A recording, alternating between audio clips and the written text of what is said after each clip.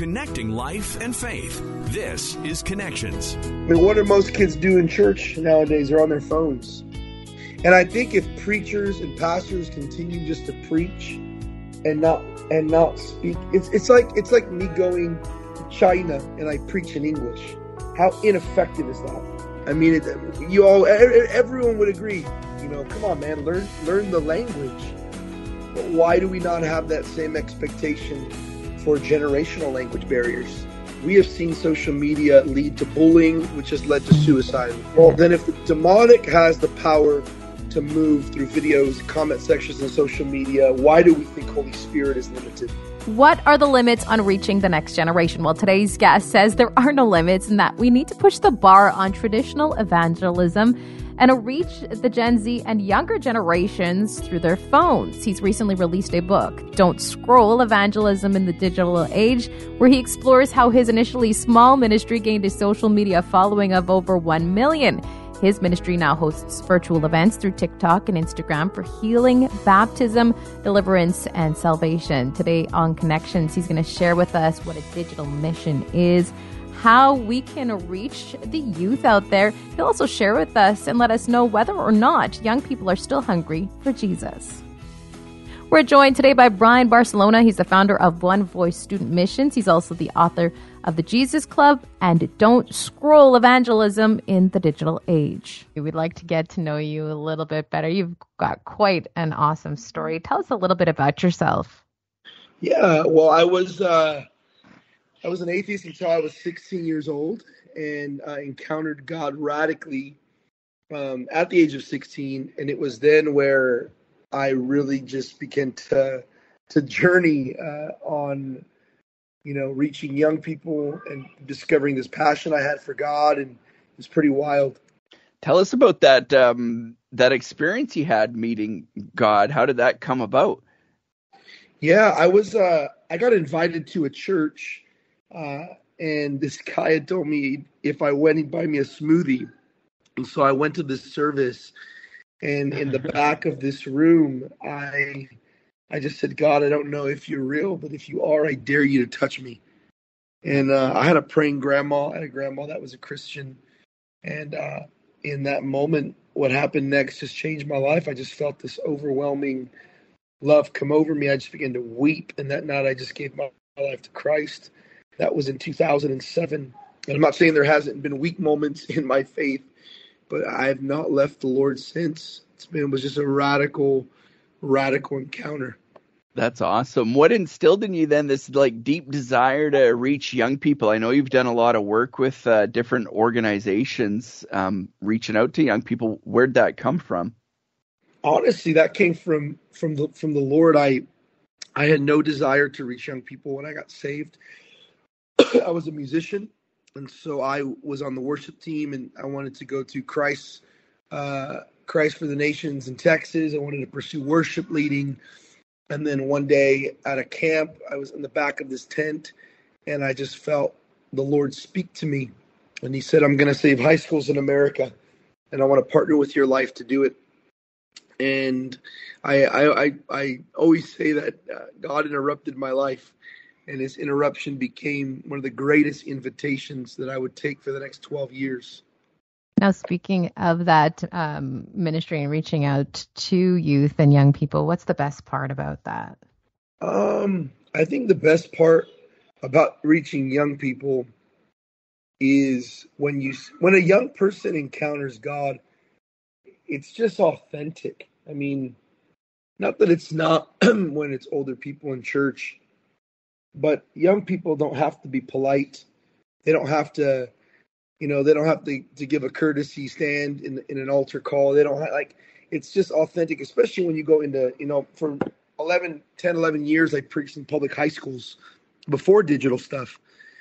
And when you go into schools like Compton, South Central, East LA, these schools in rough neighborhoods, those kids owe you nothing, And so it's really awesome just to witness God transform a life before you. It's kind of like if you were able to plant a seed and then actually watch the process of roots and fruit and, leaves. And, you don't really get to see all that because it happens underground. I feel like when you preach in schools, it's a front row seat to the seed of God's word getting planted, and then it start producing life in a young person. You've started up your own ministry, One Voice Student Missions. You've been telling us a little bit about that.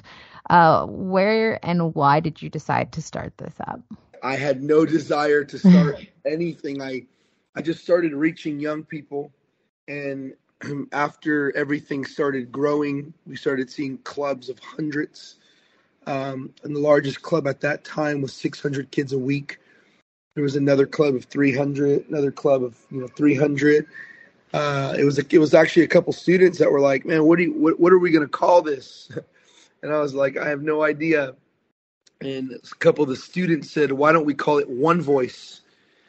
And I was like, "Nah, that sounds kind of funny. I don't know if I'm going to call it One Voice."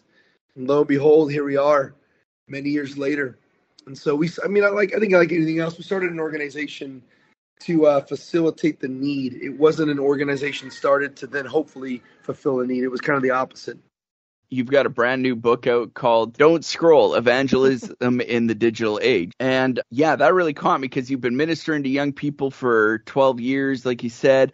What's changed in that 12 years? Is the digital age the biggest change that you've seen in young people and how you can reach them? Or how has ministry changed reaching out to young people? Oh, for sure. I mean, I didn't know much about generations and all that stuff, before, but I look at when I started preaching in 2009. I was kind of on the tail end of millennials. I was still pretty young at the time. I was 18, and I didn't realize that the generations were changing to Gen Z. And when you look at the technology, I remember my first Instagram account. I remember when the iPhone 3 came out, iPhone 3G. There's just technology has just drastically shifted so much of, I think, the way we reach people, what we do, how we do it. And so I think I just recognize young people encounter God differently. When I grew up, my dad had a pager. We had pay phones. I remember cassette players and CD players. And there was no emotional connection to technology back then. If you might remember, you had AOL dial-up. It took you forever to get the internet running. Yeah. And then you couldn't use the phone in your house, Yeah, and then mom picked up the phone and you lost your connection after the page finally loaded. So Exactly. There was zero emotional connectability with our generation, at least mine and older. But Gen Z's not like that. Gen Z's a generation of FaceTime, a generation of Zooms, of emojis, of text messaging, the generation where you can actually see if the other person read your message. I mean, it's a different level of technology, and I think we have to embrace that the message doesn't change, the method does. I'm pretty sure if Jesus was alive today, he wouldn't be riding a donkey. He'd probably be, maybe in a Tesla. I don't know, saving gas. I just think that, we can't marry our methods. You can't marry your methods. That's what gets people stuck for decades. Like you live that out. Like your ministry, you host virtual events online, right? And I mean, we're talking about like healing services, baptisms, presenting the salvation message. What are people's response when they see what you're doing? Like, what's the response from the wider church been to what you're doing and how you're doing it? I think initially a lot of people could not understand the reach. When you tell someone, yeah, we're reaching 5 million a month, I mean, that's kind of a large number. It disconnects with the heart. But then when you start showing people individual stories of kids that watched a video, gave their life to Christ, and then jumped on a Zoom and we baptized them, they filled up their bathtub, with proper clothing, of course, and they baptized themselves in their bath. It's a different level of connecting. I asked the Lord in the beginning because I didn't have language, and I was like, man, God, how do I explain digital stuff to people? And so I felt like he spoke to me in Acts. We've all read about the apostles and the miracles they did and signs and wonders. But I think we forget that in Acts, there's a account of one of the apostles who walks and his shadow heals the sick. And the Lord spoke to me. He said, "That's what your social media is, Brian. It's just your shadow. But the shadow also has the ability to change lives." You think about what about the verse of the apostle who laid hands on the handkerchief and demons were casted out and the sick were healed? Well, that's your comment section. Huh. I mean, I think if we're honest, we have seen social media lead to bullying, which has led to suicide. Would you guys agree? Yeah. Well, then if the demonic has the power to move through videos, comment sections, and social media, why do we think Holy Spirit is limited? I love that. And as an older, quote unquote older, we're all about the same age here, person, I was struggling to think like how do we do this? Because I want to be in a church and I want to be around people. But you just explained it right there. I mean, what do most kids do in church nowadays? They're on their phones. And I think if preachers and pastors continue just to preach and not speak, it's like me going to China and I preach in English. How ineffective is that? I mean, everyone would agree. Come on, man, learn the language. But why do we not have that same expectation for generational language barriers? What's the biggest thing that you've seen from those that you have reached? What have you seen? Share with us so that us who don't see that happening on a regular basis can get a better understanding.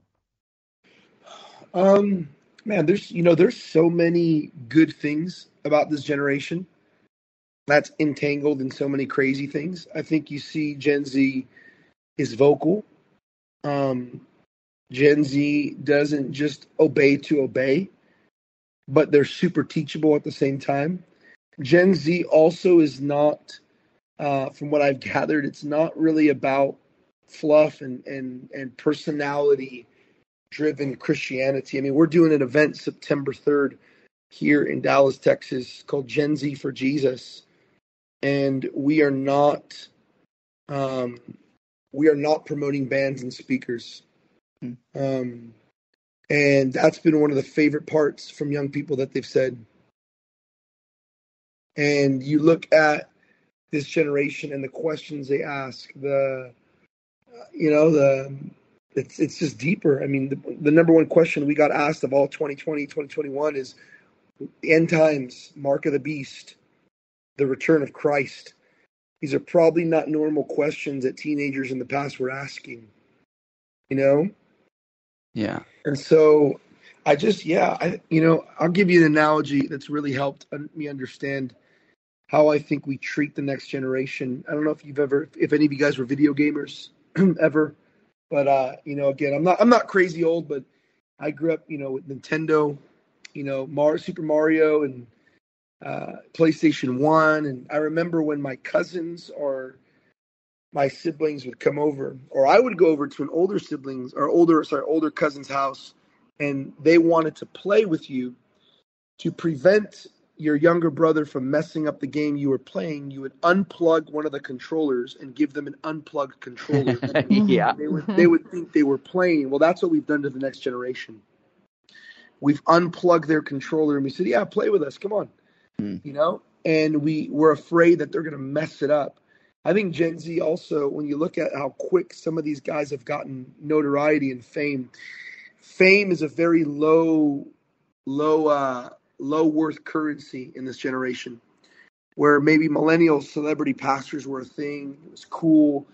I know plenty of Gen Zers that are far more famous than some of the most known pastors that have been around for 50 years. So the fame means nothing. The notoriety means nothing. It's true authenticity that means everything. Are people are these younger generations responsive to your message? Do they want to hear about Jesus still? Do they want to hear about the gospel? Yeah. I mean, on a metrics level, our videos combined with our 2 hashtags have reached 500 million. Thousands have been saved.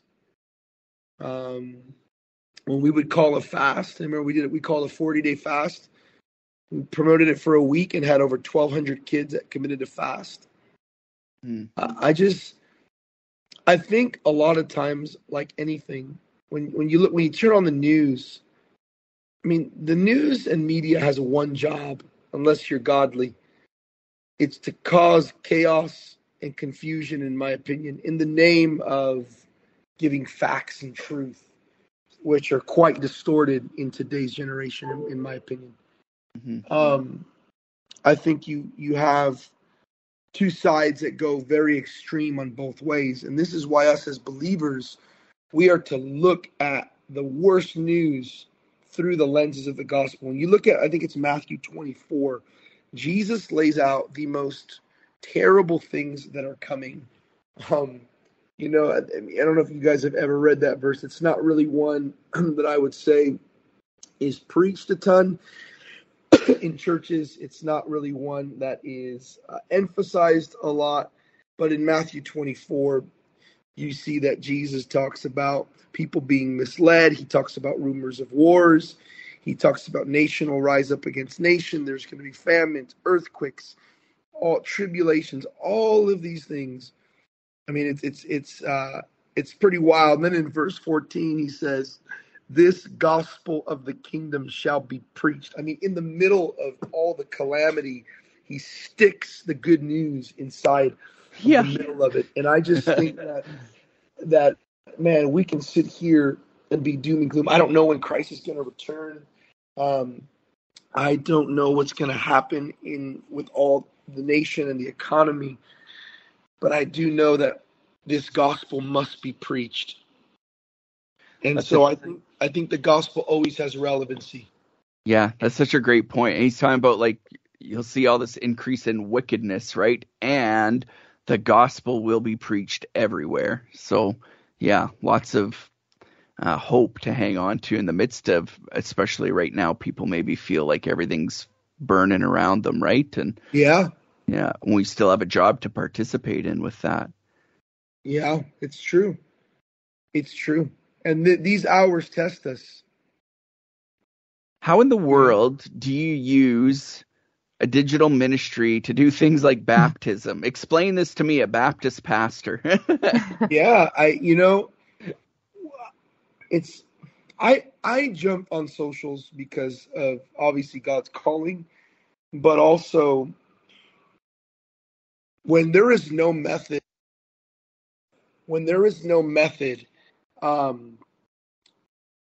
you have to figure out a way. And I think that was our only way to do it. And so when you think about, Jesus is clear, you repent and be baptized. And we're like, how the heck do we get the kids to baptize them? Oh, let's just get them on a Zoom. Let's have them fill their bathtubs, go to a pool, go to a lake. You stay on the Zoom and we're going to walk you through the confession of faith you made. And we're going to baptize you. And kids would just dunk themselves. That's cool. I mean, this might be a little bit controversial, but there was one kid who, I don't know if it was because of his economic status, they didn't have a bathtub, or, he's like, man, I don't have anything to baptize in. Can I use a big bucket of water? And I was like, well, I never read in scripture that, that God judges the baptism on the amount of water that's in the pool more than the act of faith that you so desire to obey God's word. And so, yeah, it's crazy. Love it. What advice do you have for ministries and pastors about how we can maybe adapt and use social media in new ways to reach people? Yeah, man, I got trained by two high schoolers. Like two guys trained me. And it was humbling because I've been preaching for a decade. I've preached in stadiums, I've preached in conferences. And to have all of a sudden two teenagers teaching me was humbling yet awesome at the same time, And so I would just say, if there's young people you could learn from, learn, and we have an app that you can download called the Jesus Clubs. We have a whole training for parents, and if you want to get on that app and be trained how to use digital. But yeah, I would just say whatever it takes. I don't know if you guys have ever heard of the Moravians. I haven't. No. So there's a story. You got to look. You can look this up yourself. But the Moravians were these company of believers that sold themselves into slavery so they could preach to the slaves. Huh. And I think it's interesting, like those people could do something so wild. I'm pretty sure that we could download an app and learn how to communicate on a 30-second to a minute video. What's so interesting about the generation that we're in is I really believe that we will have zero excuse before the throne of why we couldn't share our faith. At this point, with the reach of people at the touch of our hands, preaching the gospel is not a matter of if you can, it's a matter of do you want to. It's now a matter of I just don't want to preach the gospel, period. And so, yeah. At the end of the day, who are you hoping will pick up Don't Scroll, and what do you hope they will take away after reading that book? Everybody. I hope young, old, we have hundreds of kids that are part of the Jesus clubs. And I've also trained, 70-year-old pastors who have 40,000 followers on TikTok now. And they're awesome. Sharing their faith. Yeah, I don't know how old you guys are or how old the audience is going to listen, but I just want to put a word of encouragement to parents. I believe that parents are the most dangerous weapon in the kingdom of God. The mom and the dad, it's why it's the number one thing under assault today. The family. I think we've underestimated the power of moms. Those stay-at-home moms, those moms that drive their kids to school, they are the greatest asset in the kingdom. And I also think fathers. I'm blown away. There's only one person that I've ever gathered in Scripture. You can correct me if I'm wrong. There's one person in the New Testament that Jesus followed beyond his father. And it was in Matthew, I believe it's 9:18. Jairus, the religious leader, comes and he falls at the feet of Jesus. He's weeping because his daughter has just died. And he tells Jesus, my daughter has just died, but come and lay hands on her and she will live. And the next verse says, and Jesus arose and began to follow him. Oh, that's cool. Yeah. The tears of a father provoked the Messiah to change his direction that day. Or some would argue he already knew he was going to go there. I don't know. But I would say this. There is a difference when a mom cries versus a father's cry. Father's cry, a mother's cry, I feel like produces compassion. But when a father weeps, it produces almost a sense of fear in a way from the enemy, I believe. Because the enemy knows when a father's heart breaks for something, something's going to move. I believe that men and fathers need to awaken in this hour in prayer. They need to cry out to God for their young people. They need to win the hearts of their young people back. I get parents all the time. They say, what do I do? My kid's going wild. And I was like, man, I think you should win their heart. And they're like, what does that mean? I said, go get them an ice cream. Go see a movie. Hang out with your son. Hang out with your daughter. Win them again. I just think that the greatest battle right now is for the hearts of young people. For those of us who are interested in figuring this all out, in learning more about you and learning more about your book, how do we go about doing that? Yeah, you can go to brianbarcelona.com. There's tons of info there. I have uploaded chapter videos. I'm also going to keep uploading some training videos. So we're excited just to see what happens this year, and really believe this book is going to touch many lives. Thank you so much for making time for us. Yeah, I can't wait to pick it up. Yes, thank you guys. And thank you so much for joining us and for listening today. Don't forget to subscribe. We'll talk to you again on Connections.